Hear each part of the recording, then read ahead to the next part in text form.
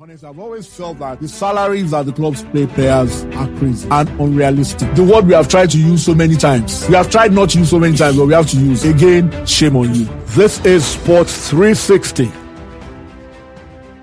You're welcome to another exciting episode of Sports 360 podcast. And the unique thing about today's episode is that we're talking football all through. From local to global. Yemi Adesanya is here in the studio. Bode Oguntuyi joins us live from the United States. And we'll start with, well, I'm sorry I'm laughing. But we'll start with what we call matters arising in Nigerian football. A number of little issues here and there are cropping up that we feel deserves our attention. You know, like we always tell them, when they say we criticize too much, you tell them, go back, go and search all the previous episodes of Sports 360 podcast where we've talked about Nigerian football and criticize them. That's the good thing about podcasts. You can always go back and play back. And you find out and tell me which of our episodes we have been unfair to the authorities. We try to be objective, but at the same time, we try to be as truthful as possible. And most of the time, you find out that truth hurts. So maybe that's what will happen again today, but hey, that's where we're going. So, buddy, let me start with you. What's your take on Salisu Yusuf's return to the Super Eagles coaching crew? And that's one. And secondly, what happens to Yobo's role in the team? Because it's a bit confusing now. Joseph Yobo, I mean. I will start from the second question and let's look at the position of Yobo first. The fact is that for some time now, the appointments into the backroom staff of the Super Eagles the appointments have been very, very uncoordinated, and it's been can I use the word almost irrational? Because when you look at that, first off, when General came, know that his backroom staff is what at the NFF can I use the word not sanctioned? Is what paying the salaries? He got the people he needed, and he spent them from his pocket, from the narrative we have been told. And from the NFF end, the appointments have looked arbitrary. Both the appointments and the removals. When Ibama was removed as the coach, as one of the assistant coaches of General Troll, the questions were raised as to why he was removed. And for a long time, there was silence from the NFF. And then when the excuses or the reasons were made public through back channels, because it was not official. A lot of people raise more. The expansions raise more questions that the NFF never ever responded to. And then Joseph Yobo himself came up, and a lot of people asked how Yobo, who has a certificate, qualified a lot more than who has won. Now, if Mbama were to be the new coach of the Super Eagles, you understand his removal, but he was a member of the backroom staff. But be that as it may, now that Salisu Yusuf is back, it means that there's an extra salary, an extra mouth to feed, as it were, in quotes. And so, yes, we should ask, what is Joseph Yobo's role? Now, again, there's been silence from the NFF, but on social media, there's been a lot of things. Most of them are complimentary to Joseph Yobo, given what he has done in the shirt of the Super Eagles. But that is what the NFF caused, and that is where we are today. Some people suggested that as it is now, because Raw talked so glowingly about Salisu Yusuf, there are rumors that the odds are that Yobo will be so far taking order that there is so contact between him and the coach and the players. They'll just be there, just marking time, doing nothing, maybe get a certificate. And so the return of Salisu Yusuf puts Yobo's reputation in more jeopardy because it's the butt of jokes on social media. That's on one side. Now, to the return of Salisu Yusuf, what purpose does it serve when someone who has been found guilty by the ethics committee of FIFA on corruption, when he's sitting on the bench of the Super Eagles?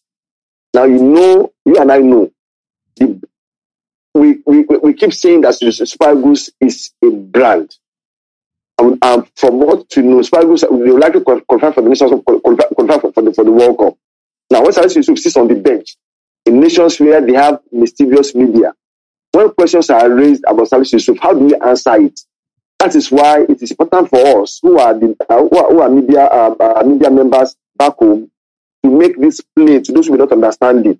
It is not about not liking Salisu Yusuf.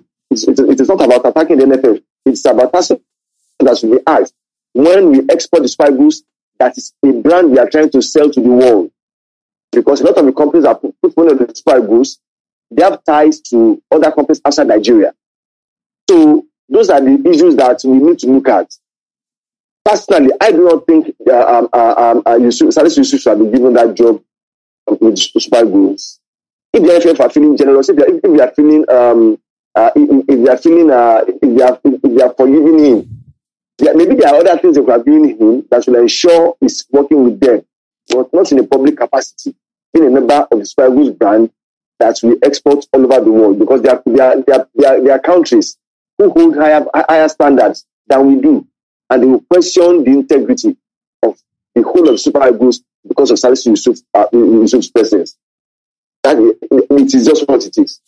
Everybody made the point. That's the question I was going to ask you, Yemi. Potentially, how damaging is it to the brand? Because, I think NFF is being too simplistic here. So Salisu Yusuf has served his time. It was a mistake. He's back in the fold and all of that. But when there has been a conviction, you've been convicted. No matter how well-intentioned you are, no matter what mistakes you made, there's a conviction. You have been found guilty of that offense. Like Bode said, you get to a situation where the only questions that will be asked, just like, media, Bode said about mischievous media, we can be very mischievous. The Super Eagles go somewhere, they have a bad result. Mischievous questions like, are you sure the influence of the assistant manager didn't have anything to do? He has a history of this, that. I mean, how do you get away from that? And how damaging, quote and unquote, or are we just being, too overly critical? We're not being overly critical. First and foremost, it's not a good look at all. The optics don't look good at all. At all. And in similar crimes, and I use that in quotes, in similar crimes, this is enough for a brand to pull out its sponsorship. Some brands, yeah? Yeah, for some brands to pull out their sponsorship of the national team. Why? Because what that means is that the person who has been involved in a bribery scandal will be done in their brand. So it means that their brand condones more or less what he has done. The simple example is someone that is caught doing a fraud in a bank. And after being found guilty, does his time, he's now employed in a bank again. By the same bank? He doesn't have to be the same bank, but by a bank again. Why would a bank want to employ someone who has been accused and served his time for fraud as a bank employee again? That's the same thing that is happening in this case. Are we saying that there's no other better person on the Nigerian landscape that can take that job? Are we saying that it's Salisu Yusuf or not? Nobody else. I think it's a political chess move against 2023. The NFF elections in 2023. I think it's a political chess move. Because somehow they need to balance it between, North and South. And Salisu is of northern extraction. So you need to balance it out somehow. We can't run away from those things here. You can't run away from it. But then, are we saying that he's the only person qualified from northern Nigeria to occupy such a position? I'm sure there are a lot of intelligent, smart coaches across the country that could take that position as well. So, it reeks of, political intrigues, and also it's a morally backward decision that the NFF has taken. Okay, quite a few topics we want to talk about, but we agree here that bringing Salisu Yusuf back is not a very good move on the part of the NFF, because it has long-term implications that they appear not to be seen or apparently choose to ignore in their own assessment of situations. Bode, you are the man on the troublesome beat. We are in October. Effectively, we are in November. And we have had one pre-season tournaments. Not one. No. We are having one. Okay, we have had 2 pre-season tournaments, pre-season tournaments. As we speak, there is no timetable. There is even nothing. When is this league starting? I'm talking about the Nigerian Professional Football League now. NFF is not saying anything. NFF appears not interested in anything domestic. When is this league starting? We don't even have any idea. It's ridiculous at this time of the year. Now, look, every major league, as far as I know, a few weeks after the end of the season, the program is out for how the next season will run. And this is majorly because the program starts and ends the way they planned it. The key word here is plan. That's the key word, the way they planned it. Our league has always been run haphazardly. It's not a first-time occurrence. It is a several years dating back several seasons occurrence. Something that has occurred over and over again. And I remember that almost every season, almost at the end of almost every season, every year, people suggest that look, you cannot structure this league if you don't either take a year out and then plan it, or do a shortened season so you can lock a sink in place. Yeah. And then from that point pick it up and lay a calendar that will run for years. Nobody wants to do a shortened season. And as long as we don't look at or consider a shortened season, we're going to keep having this problem. I can tell you from me, I'm sitting here in Dallas, Texas, that this league will not start until January. That is if we start before the Nations Cup. Because if the league doesn't start before the Nations Cup, we are going to get excuses, and then it will be the league will start after the Nations Cup.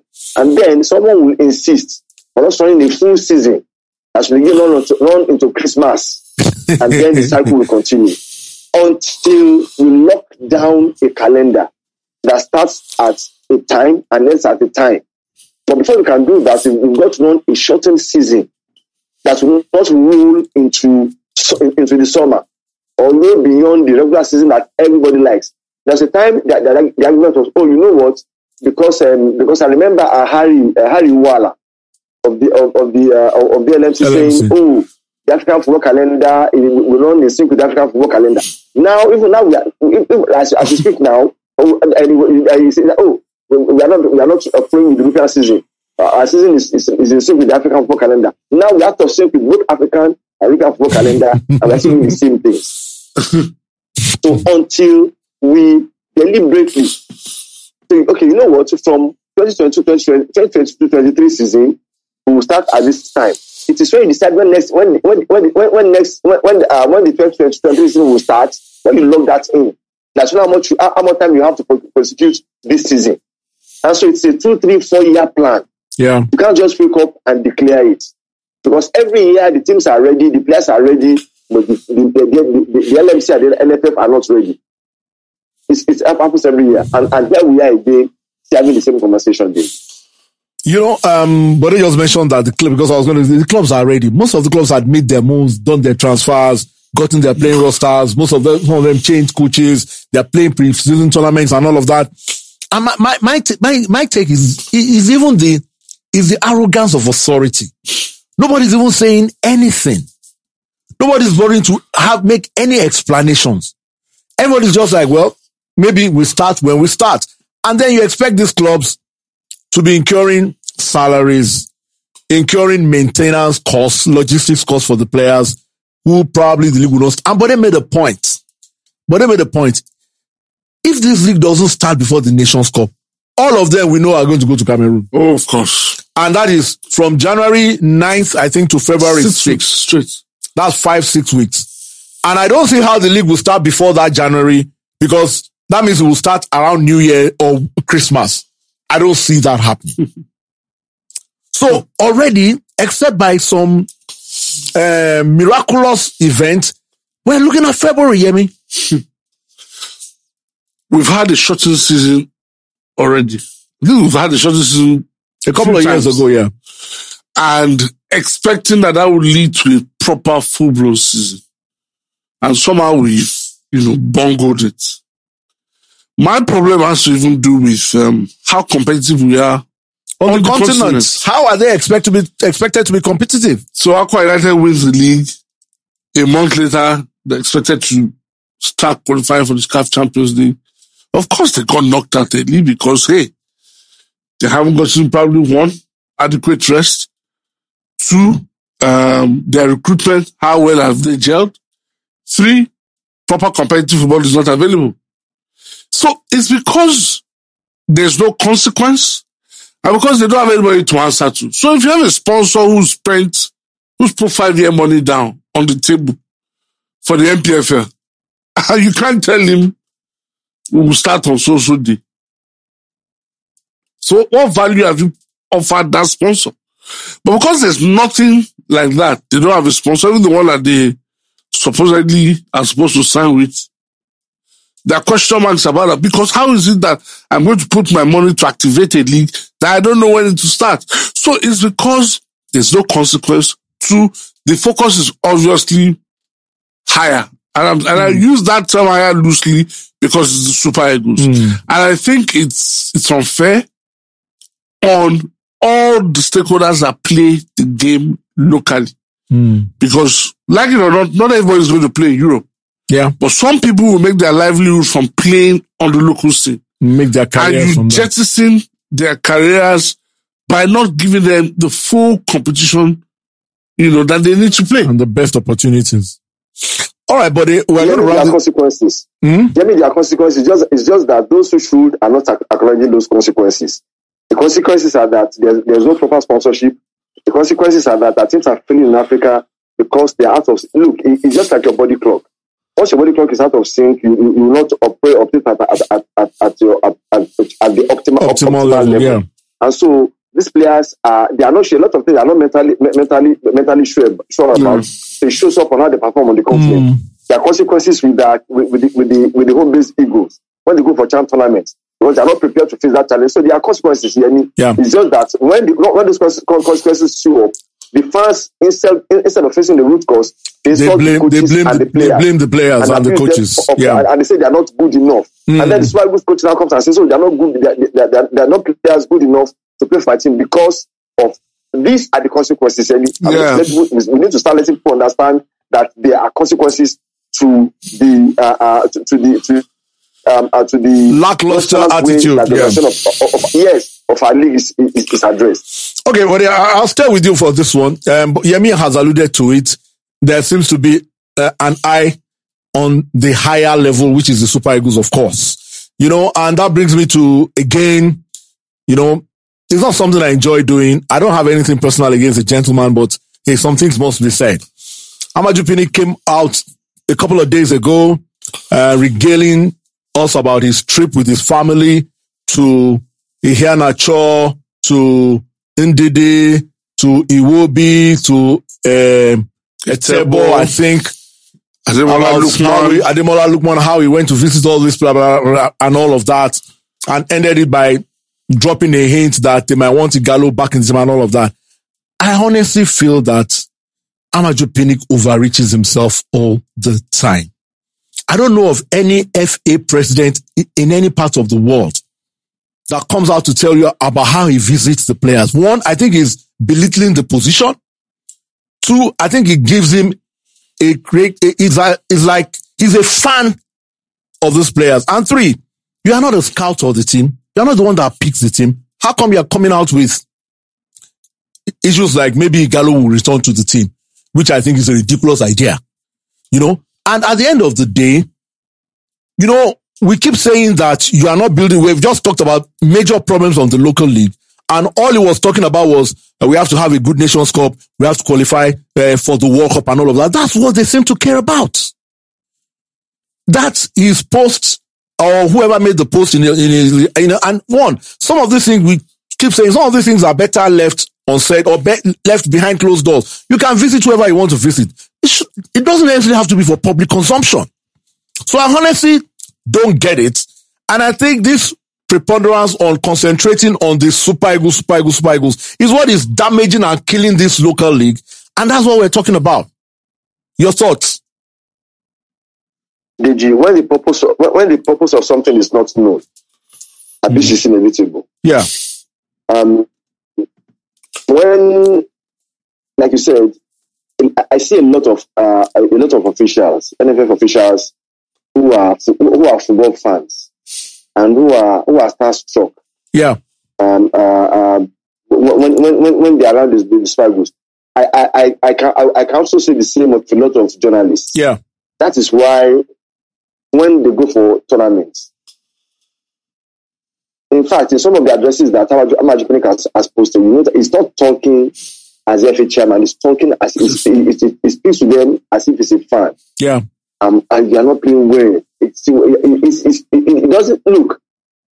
Sometimes what you are building, it may require us to take a couple of steps back before you can go forward. Yeah. You've got to put into consideration the fact that there are certain things you have to put in place to get certain results. To build it. And so when I hear, you have to qualify, you have to win, I see that is what fans want. Yeah. When I take off my journalist hat as a fan, all these fighters win all the time. But as a journalist, I also know that it's not possible. It's impossible because I look at some nations, I see what they are doing. Sometimes what we do is what you call in local parlance, vibes and inshallah. You make a lot of noise. I hope by God's grace will do it. When you do not plan, God's grace, and I say clearly, will be wasted on you if you don't plan properly. God's grace will drain away itself. And so the FA chairman, so honestly, I do not understand, and we've said it over and again. Why put us on the recruit team for the national team?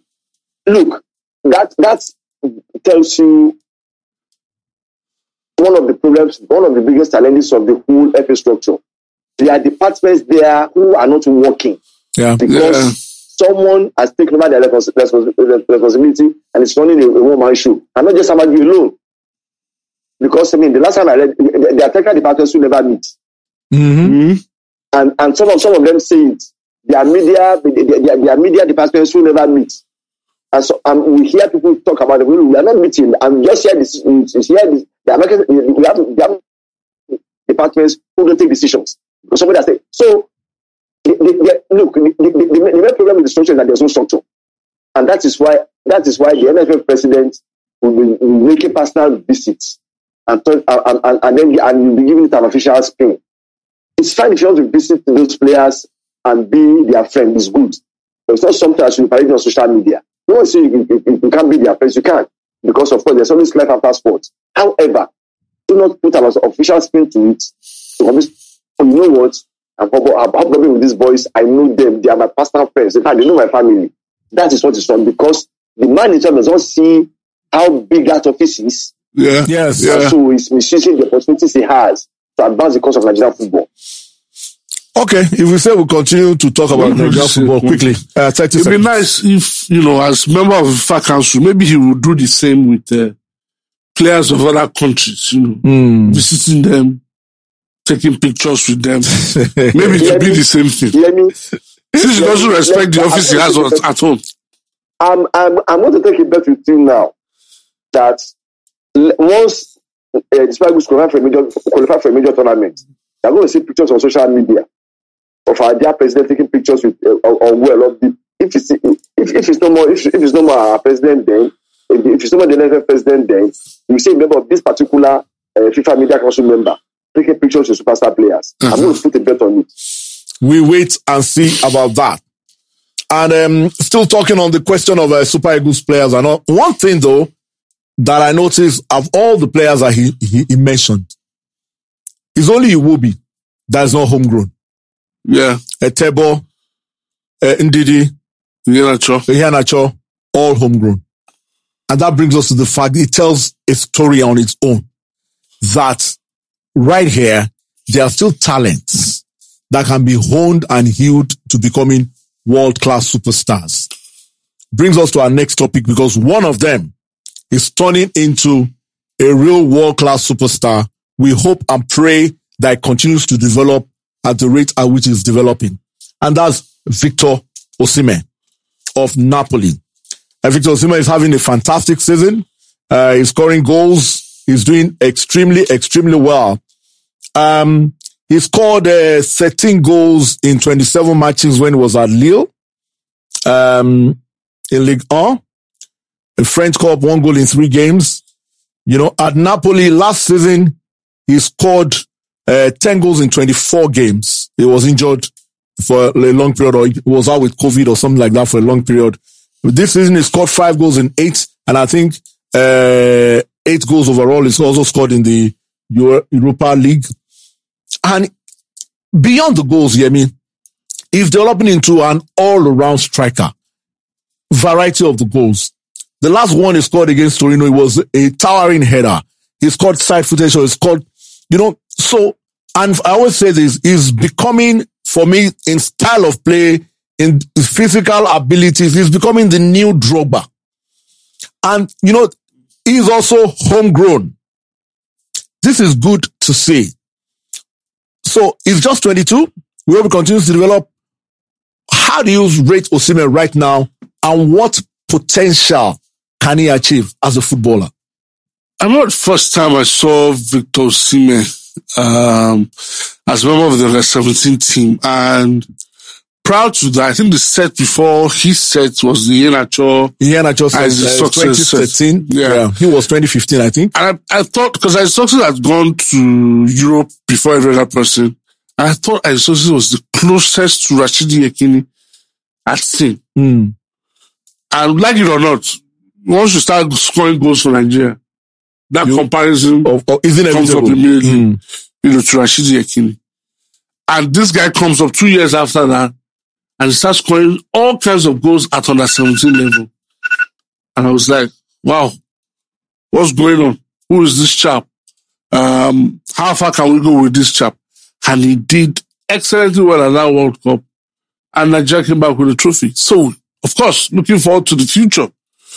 His story is one that I think should inspire a lot of young footballers. That even if it doesn't work at one place, your career gives you the opportunity to pick yourself up and rebuild. Start all over again. Signed at Wolfsburg, had a tough period at Wolfsburg, had to go on loan to Charleroi in Belgium, had a great season there, moved to Lille, and for huge money, moved to Napoli. And I think at 22, his game is still developing. Yeah. He has a lot to learn, especially how to use space. I think that is one flaw that he has, using spaces, especially when you are in very tight corners. I think that's one part. But like you said, in the air, I think that's one part of his game that is improving. Yeah. His contribution, able to drop deep and also dovetail and, give out assist and, link up play is improving. So I can only imagine what we will get from this guy in 5 years' time when he's supposed to be at his peak. At his peak, yeah. It's scary. And a lot of people, and he's also lucky that despite the indiscipline, last season, with the whole COVID and whatever, this team, Napoli, has stood by him. Yeah. Even though they brought in 1 or 2 other forwards, they stood by him. They even changed managers, and this manager said, look, we've invested a lot in this guy. We think this guy is the real deal, and he's showing it already. But there's always this doubt about a young player becoming a full-fledged superstar a few years down the line. There are many players who made it at youth level who never made the grade at full international or full professional level. Osimhen is proving to be one that is doing well. And like we said, he's 22. He still has a lot to learn. Still has a long way to go. What do you see in his game that needs improvement? Yemi's mentioned a bit specifically. And like I asked Yemi, how far can he go, especially from the context of the Super Eagles? I remember when the first I had of Osimhen. The first time I had the same link with greatness was when I was with the under-17 team. I don't think he was the first choice striker of that team. But Morak Abodoe, Morax as we call him. Yeah. He was the then media officer of the team. And he said, we are just having a general conversation, and he said, that boy is fire. I asked him to tell me more about him.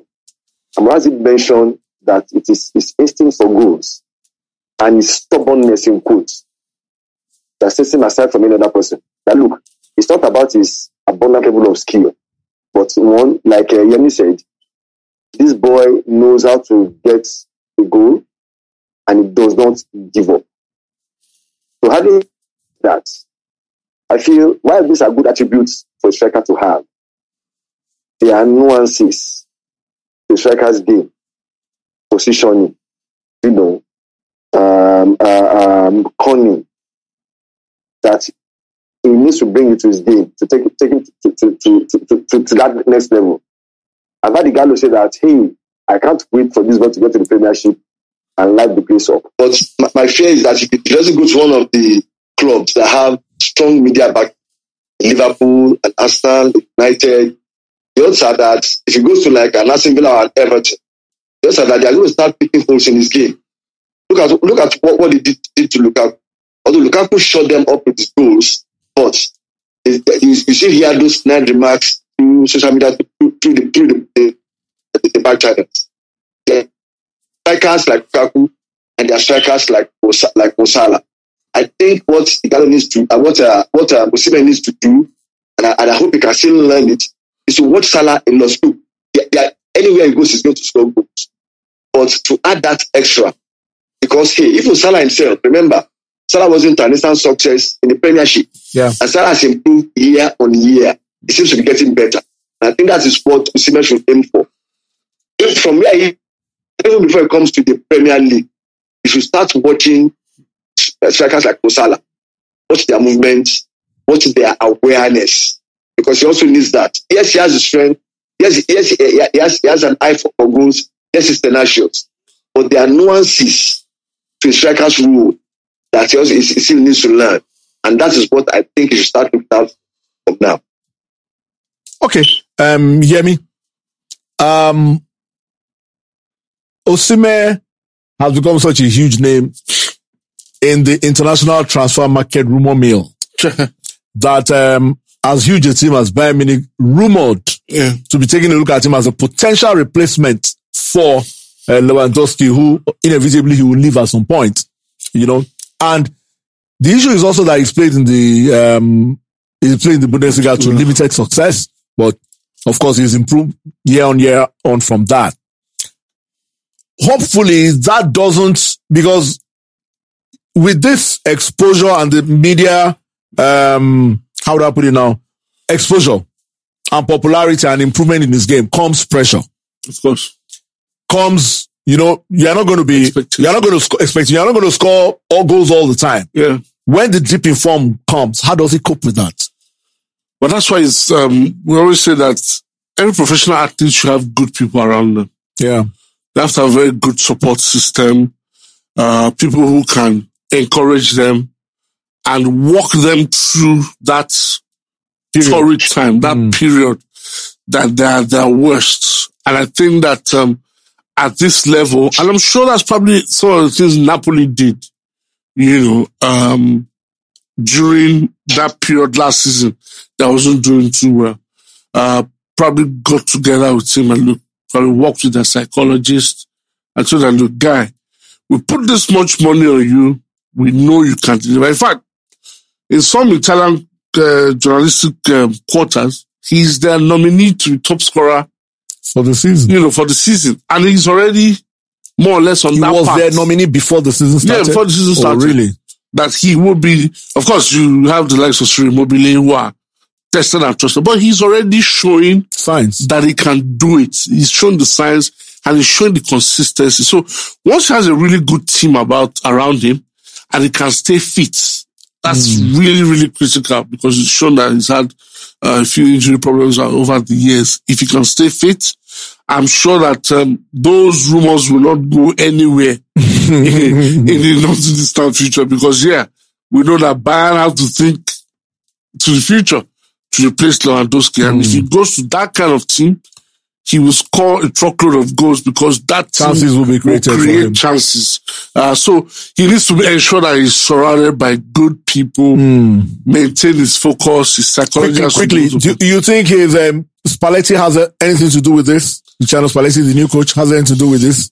Of course, there's an element to what Spalletti has done. Spalletti had a really good time with Mario Icardi, whilst at Inter, and he's also had a great time with Francesco Totti, playing him as a false nine, and Totti was at his most prolific under Spalletti. So it's good when you have a manager that comes, even though he's a new manager, but straight away you see he has confidence in you, and it gives you the opportunity. Besides, this Spalletti should take a lot of credit as well. But Napoli have not won the league since 1990. Maradona years. That's how many years now? 31 years ago. And now they're topping the table, level of points with AC Milan. How huge will this be for Napoli and indeed Victor Osimhen personally and professionally if they had to go on to win this Serie A title after 31 years and after a certain Maradona led them to the title the last time they won it? I regret to tell you that should Napoli win the title, the biggest winner would be Amadou Pene. Remember when Osimhen first arrived at Napoli? I remember what he said. That was what he said. He said Osimhen would be bigger than Diego Maradona. The biggest winner will be Amadou Pene, but it to be huge. The good thing for me is that Neapolitans have taken Osimhen to their hearts, and he has responded in the best possible way by giving them what they want, goals.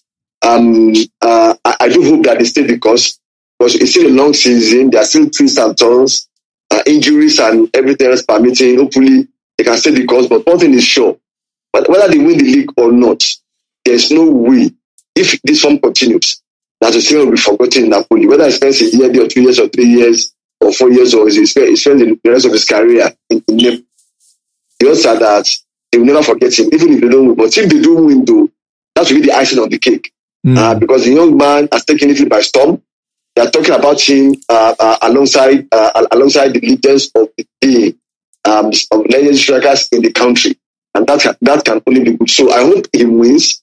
And it will be good if he leaves Napoli having put something on their trophy cabinet. Even if it's not the league, So hopefully they win a trophy.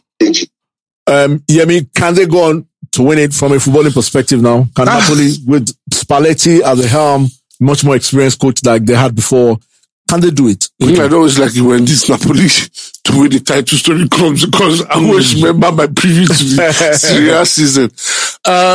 I think you didn't give them a chance. I didn't give them a chance.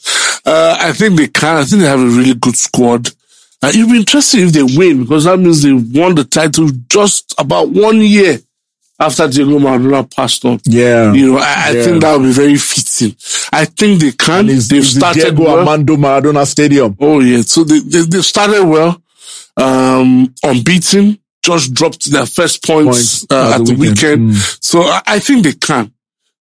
But the problem also is they have a small problem of January, February. They have Kalidou Koulibaly at centre back, probably the best defender. Yes. And of course, Victor Osimhen as well. And Anguissa. 3 key players. So that will be missing for like 5 we're trying to see how they cope with that. Okay. So we wish Victor Osimhen all the best. We pray he continues to play well. We pray he continues to stay injury free. And we pray he continues to do well for club and country because, it underlines the potential that the Super Eagles have, so many of these young players doing well, and so good to see that all of them, or most of them, Osimhen, we're talking about Osimhen, we're talking about Chukwueze, we're talking about Iheanacho, were actually developed here. Yeah. So all this running up and down, pillar to post, looking for players, talents can be developed here. Don't ignore the home front. Don't ignore the home front. And these guys from here can become world class. We're talking about Awuni as well, who is doing well. Even some of the fringe players, Ode is doing well. The young man Amo is doing well in Sweden. All these are homegrown players who we also grew up here, Onuachu and all of that. So, NFF, please don't ignore the home front. It is important to continue to hone talents. We cannot depend on these talents we are looking for all across the world if we do not develop the conveyor belt here. So Napoli might be roused to winning the title, former giant of Italian football. It brings us to the falling giants of world football.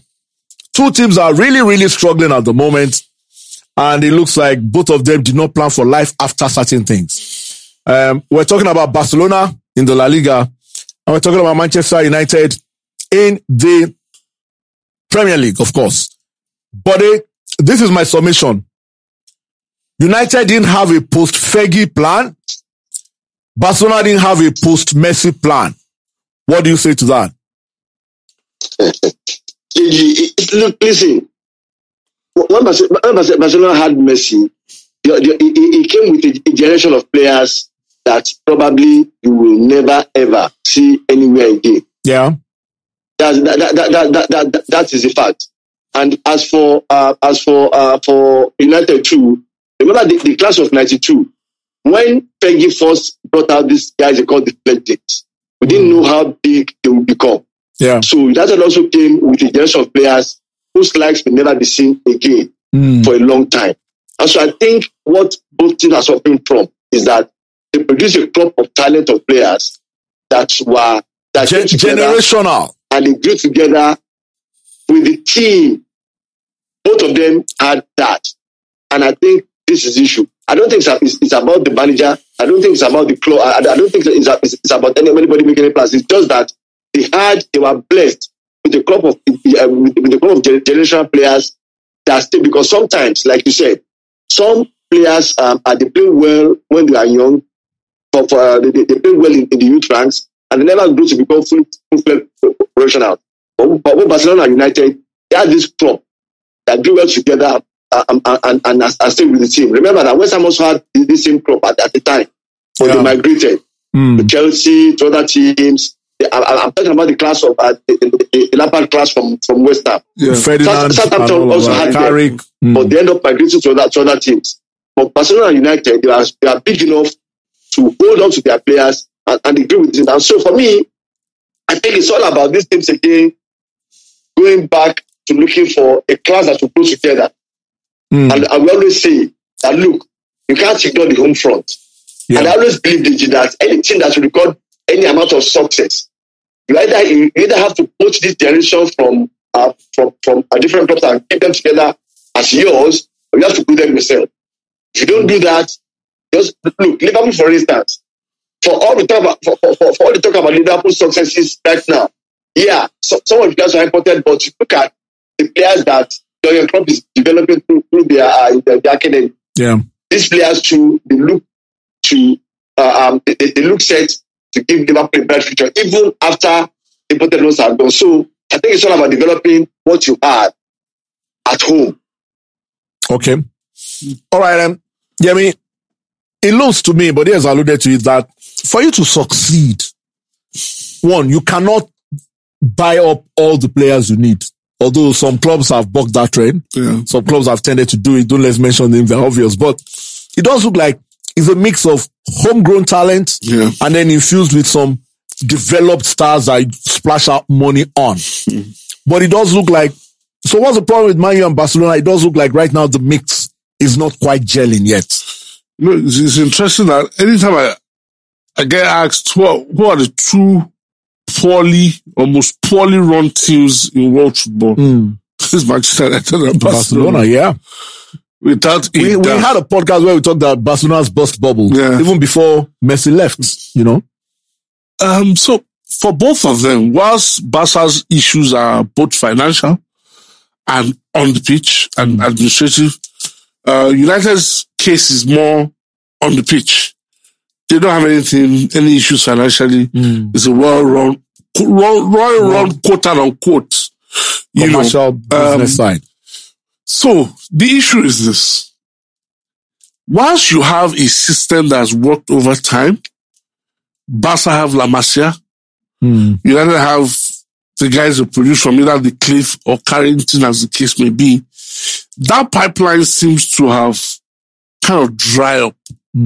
Dry up in the sense that the quality that's coming from the pipeline is not as good as what they were used to before producing. So at some point, United thought to themselves, why don't we try and go back to that? And that's what happened with the social appointment. Let's go back to the days of old and, the so-called United way and bring in some of these players. And the interesting thing is, in trying to do that, you've only had one player who seemed to have come through and seemed to have established himself, and that's Mason Greenwood. For Barca, they're also trying to do the same thing, trying to go back. And unfortunately, the quality that they're having to try to push to the first team is not anywhere near as good, especially defensively. So you're talking about a team that produced a defender like Puyol. Now you're trying to put the likes of Migueza, Eric Garcia, who left to Man City and took back, which they tried to do something they did previously with Gerard Piqué, let him go to see United, brought him back, trying to replicate what they've done in time past. But unfortunately, the game has moved away from that point. And why am I saying so? Look at what Chelsea has done. Chelsea, our sound engineer is very happy that I mentioned it. What Chelsea has done is they've done it differently. While they've developed their academy and growing players, they've also gone out and bought the best young talent from across Europe and infused them into their team and also made a ton of money off selling them. So whilst they've brought them well on the pitch, they've also done well economically with them. So you have the likes of Mason Mount, Loftus-Cheek, and the likes who have grown in leaps and bounds, Hudson-Odoi at Chelsea, and ensuring that they're able to, win trophies. I think that the approach now for two falling giants is to not only once you're developing that academy and trying to bring players through, you also need to go out, improve your scouting, and which is an element that you and I have discussed several times. The scouting element at Manchester United seems to have disappeared. In the old days, Alex, you just see one player come out of nowhere. And you're like, where did they find this guy? That seems to have disappeared. And I think there's something that needs to come back for both teams to be able to regain their position. Do you think, buddy, that the pressure of succeeding these days, fans, administrators, everybody's impatient now. They want instant success. So do you think this process of building, the fans and everybody connected with the club will be patient enough? Because you're talking about Fergie's fledglings, you're talking about La Masia. It took some years before that success came through. Are we in a situation now, are we an era and an age where you're not going to get that time because fans and everybody connected with clubs are just impatient for success? AJ, I agree with you. And of course, I'm going to find a way to bring Aston Villa into this. Right now, Villa, the scouting matter. Villa have assembled a group of excellent young stars. But the thing is that because the fans are demanding instant success, we are not getting to see these young people play. There's Ramsey, there's Kane, there are the two Pemeka brothers, there's Louis Barry, the young man that scored the FA Cup goal against Liverpool. It's exciting youngsters that can be put in the team and blooded.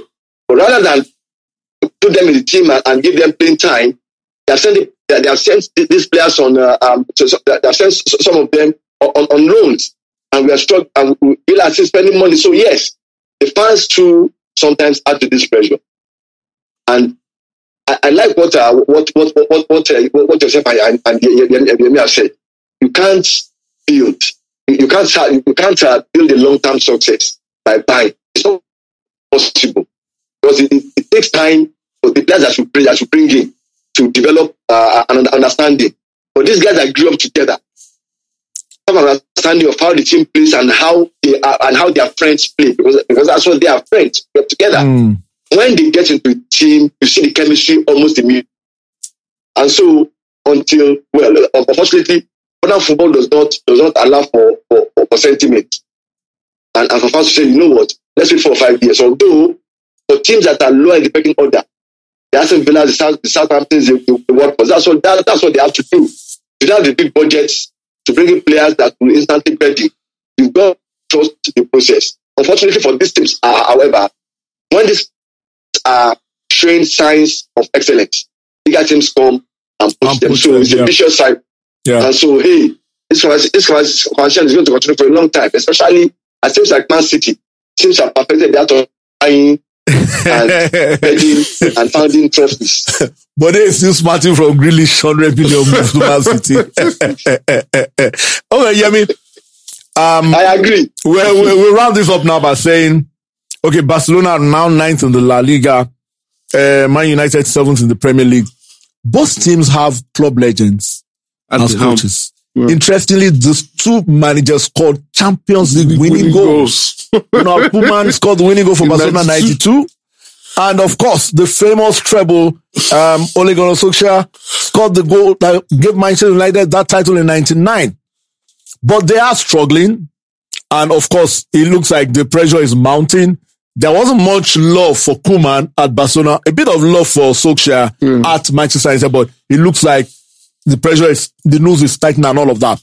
What do you think? Are these teams going to pull the trigger, or they are compelled to, because of the financial situation in Barcelona, because Man U has probably decided to go the long-term route? What do you think is going to happen to these two coaches?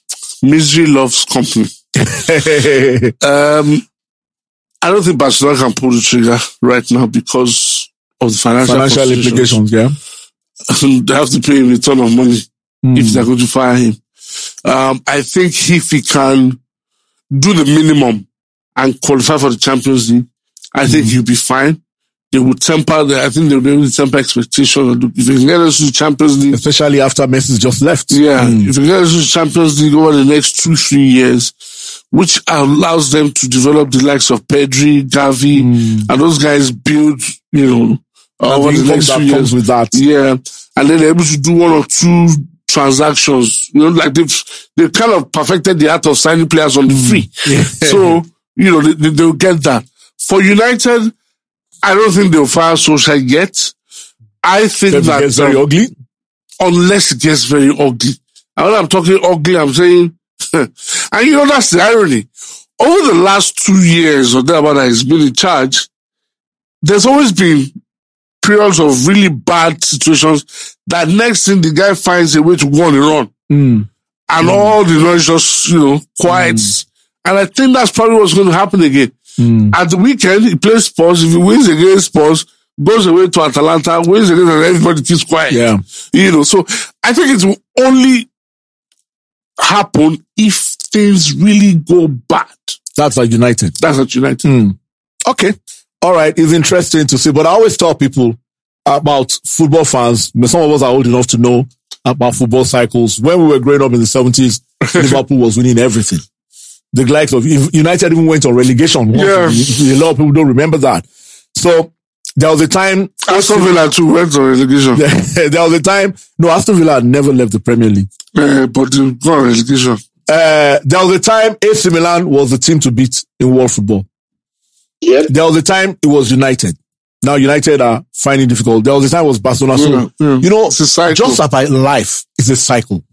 Fans need to know there are ups and downs. There's no team that will be on the up forever. Never. And there's no team that will be down forever. You just have to go with the flow. There was a time that Leeds were the best team in England. There was a time that Leeds were the best team in England.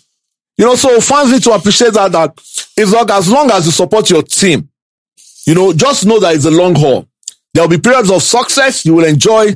There'll be periods of misery that you have to endure. Yeah. It's as simple as that. And no matter what you try to do, no matter how you want to shake it, you cannot run away from those periods. It's inevitable. We're talking Liverpool now. Liverpool just demolished United 5-0. Liverpool had 30 years in the wilderness looking for a Premier League trophy before they won it. For Chelsea before, it was 50 years. Abramovich came before, it was 50 years. So United we have a period of 26 years. So you have to know how that many years for Villa? But by the way, you have to know that Villa are former European champions. Oh yes, former European champions. You have to respect that. Former European champions. So football is a cycle, just like life. Success comes and goes. You just have to go with the flow. On that note, we end today's podcast, Sports 360. You can join us on IG at Sports 360 Pod. We thank you all for making us one of the best listened to podcasts in the country, possibly on the continent. We thank you for that. Thanks to my co-presenters, Yemi Adisa and Bodi Ogutui. And hopefully you join us again same time next week for another edition. Good to have you join us. Bye-bye for now.